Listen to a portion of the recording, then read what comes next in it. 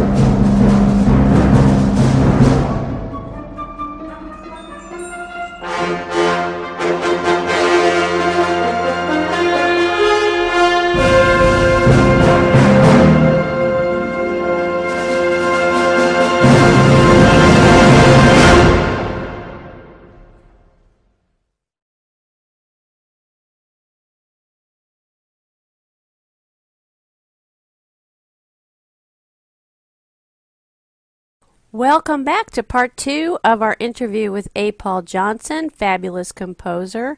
We've just heard Symphony Number 2 IV, which may be Symphony Number 2 4. Let's just keep talking with A. Paul. I do want to ask you about you are so well, let me preface. You are so accomplished, and reading over your bio sheet that you sent was just fascinating because you've been so many places, you've done so many different things musically and everything, and the people you've worked with, and the organizations and fellowships and all of that stuff, that the accolades, if you will, the highlights. Are just, so impressive. And I look at your art journey, if you will, as being so successful. Like I said, you have been able to, earn your living doing what you love. And that for any artist is the ultimate goal, right? Because otherwise we're starving in an attic and we have a day job we hate, right? Yeah. But so I wanted to ask you about kind of like your artistic process in a way, like how you make and approach your artistic goals. A lot of artists I talk to, an inspiration hits and then they either just run with it, or some artists have very specific steps in their process they go through. So I wanted to ask you a little bit about that, and the kind of follow up with that would be any obstacles or challenges you've faced and or highlights you want to talk about, or at least do a shout out for, so those kind of, when you have a goal, how does that process work? There's two ways to write, and I have done both, and that is, to receive a commission. Mm-hmm. And I've been blessed to have some wonderful commissions from some great soloists and ensembles and full orchestras. The other is, a piece just gets a hold of you and haunts you, and then you write it and then try to find someone, Right, who will, someone who will also appreciate it. Yeah. bring that to life. And there's advantages to both. The nice thing about the commission, and I shouldn't say this, I'm giving away a secret. I swore I never would. I can edit it out if we want to. You usually get half in advance Uh-huh. and half on completion. Right. So I would, ask for the advance check and go out and spend it and not do one iota of work on the piece. And then I would sit there and think, uh-oh, if I would have paid next month's rent, Right. I need that last check. So It's I a better get it. motivator, that's motivation. And and different so I would people get motivated in different ways. So, And so then I would really get busy and sometimes work, 20-hour shots and Sure. I go into, whether it's a commission or writing my own, I kind of go into state. I go into this.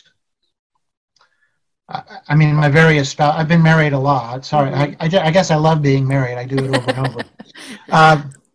But, they would say, we thought you were half asleep, or I thought you were, spacing out, or, what have you been smoking in the back room or whatever. And I said, no, I'm working. yeah.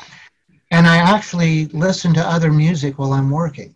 I'll put Yeah. on some Mozart or some Beethoven and compose. Wow. I think it occupies one half of my brain, so the creative part can go. Right.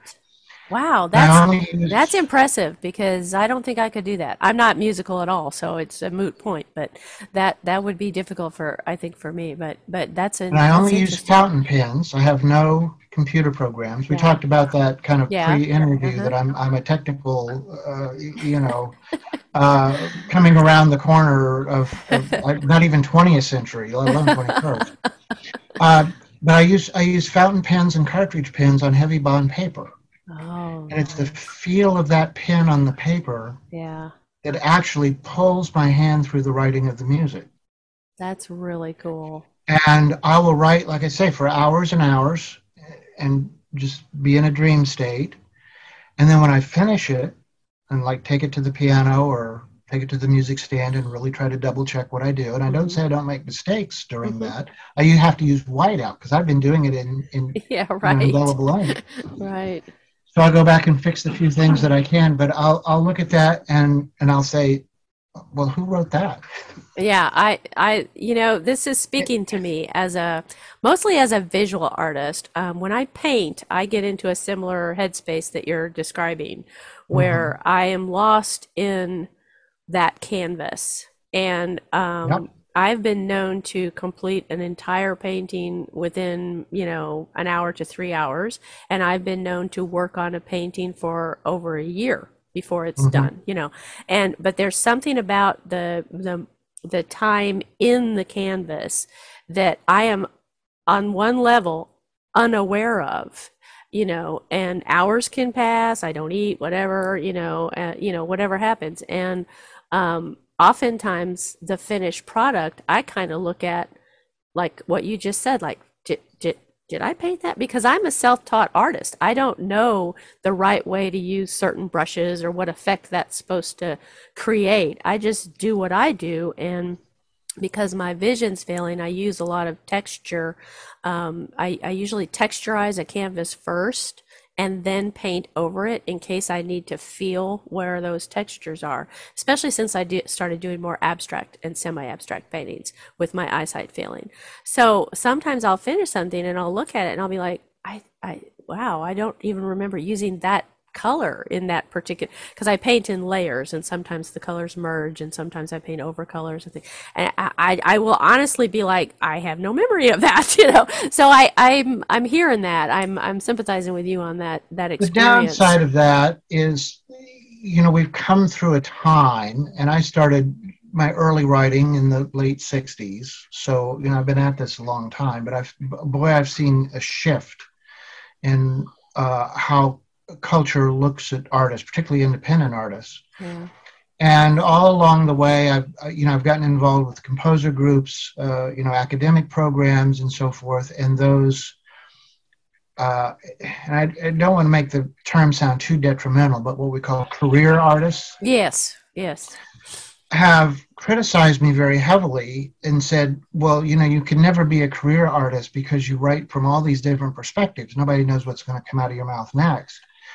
And I said, that's because it's not coming out of my mouth. Right. It's coming out of a deeper place that uses me as a vehicle to communicate it to the culture at large. I said, I'm not necessarily in charge of Right. that creative process until it goes into rehearsal. Now, for performing arts, you still have to, solicit, inspire, coerce, however you need to, the ensemble players, the realization artists, to take it through the next step. Right. And I've written things for 80-piece orchestras. So, Wow. that's a lot of people Yes. to entrain into Yes. your vision to make the reality come true on Right. that. So, Right. and at that point, you have to be totally the opposite. Now you go to the other side of the brain, and everything is very technical and very on mark, and you've got to know the language and you've got to know how to It's communicate to all those about the people final production, what the audience is going to see and hear. Yeah. because it's a triangle. Yes, you're right. You have the creative artist, you have the performing artist, and then you have the audience. Yes, And and it you has don't, that yeah, inner that that's energy's very got to circulate between that's a all of very them. good point to make. Most people, they go to a production, whether it's musical theater or an opera or whatever, and they experience that final product, that final production. And they don't think about, no, probably care unless they're also involved in productions. They don't think about what goes into that, from the composition, starting points, all the way through the interpretation by the actors, musicians, symphony, whoever, the conductors, everything, to the final piece, what they experience. And I love what you said about career artists, because when I paint in so many different styles and with so many weird made up techniques. You can't look at my body of work and say, oh, I can identify Alice in there, because this is, there isn't one Alice as a painter, and I'm hearing that you sort of feel that way as a composer. There isn't one A. Paul Sometimes my Johnson. humorous response to, why, what's wrong with your career? This is not the way to have a career in the music business. And I say, well, I would love to have a career, but composing gets in the way. That's perfect. I love that. That needs to be on T-shirts. You we should go, patent that. You should patent that. Now, audience out there, you There's cannot. our retirement fund. That's right. You cannot steal that. That's A. Paul's. Okay. I'm telling the audience. Fair. Hands off. Copyright right there. Inspired the moment. Intellectual copyright right there. Join us next time as we continue our conversation with composer A. Paul Johnson. This has been At the Round Table with Alice And Sarah E. of Community Education Arts. Our nonprofit organization is based in Noblesville, Indiana. You can find us online at cearts.org. We'd like to thank James Weston for writing our intro music and for his technical savvy. Join us next time At the Round Table.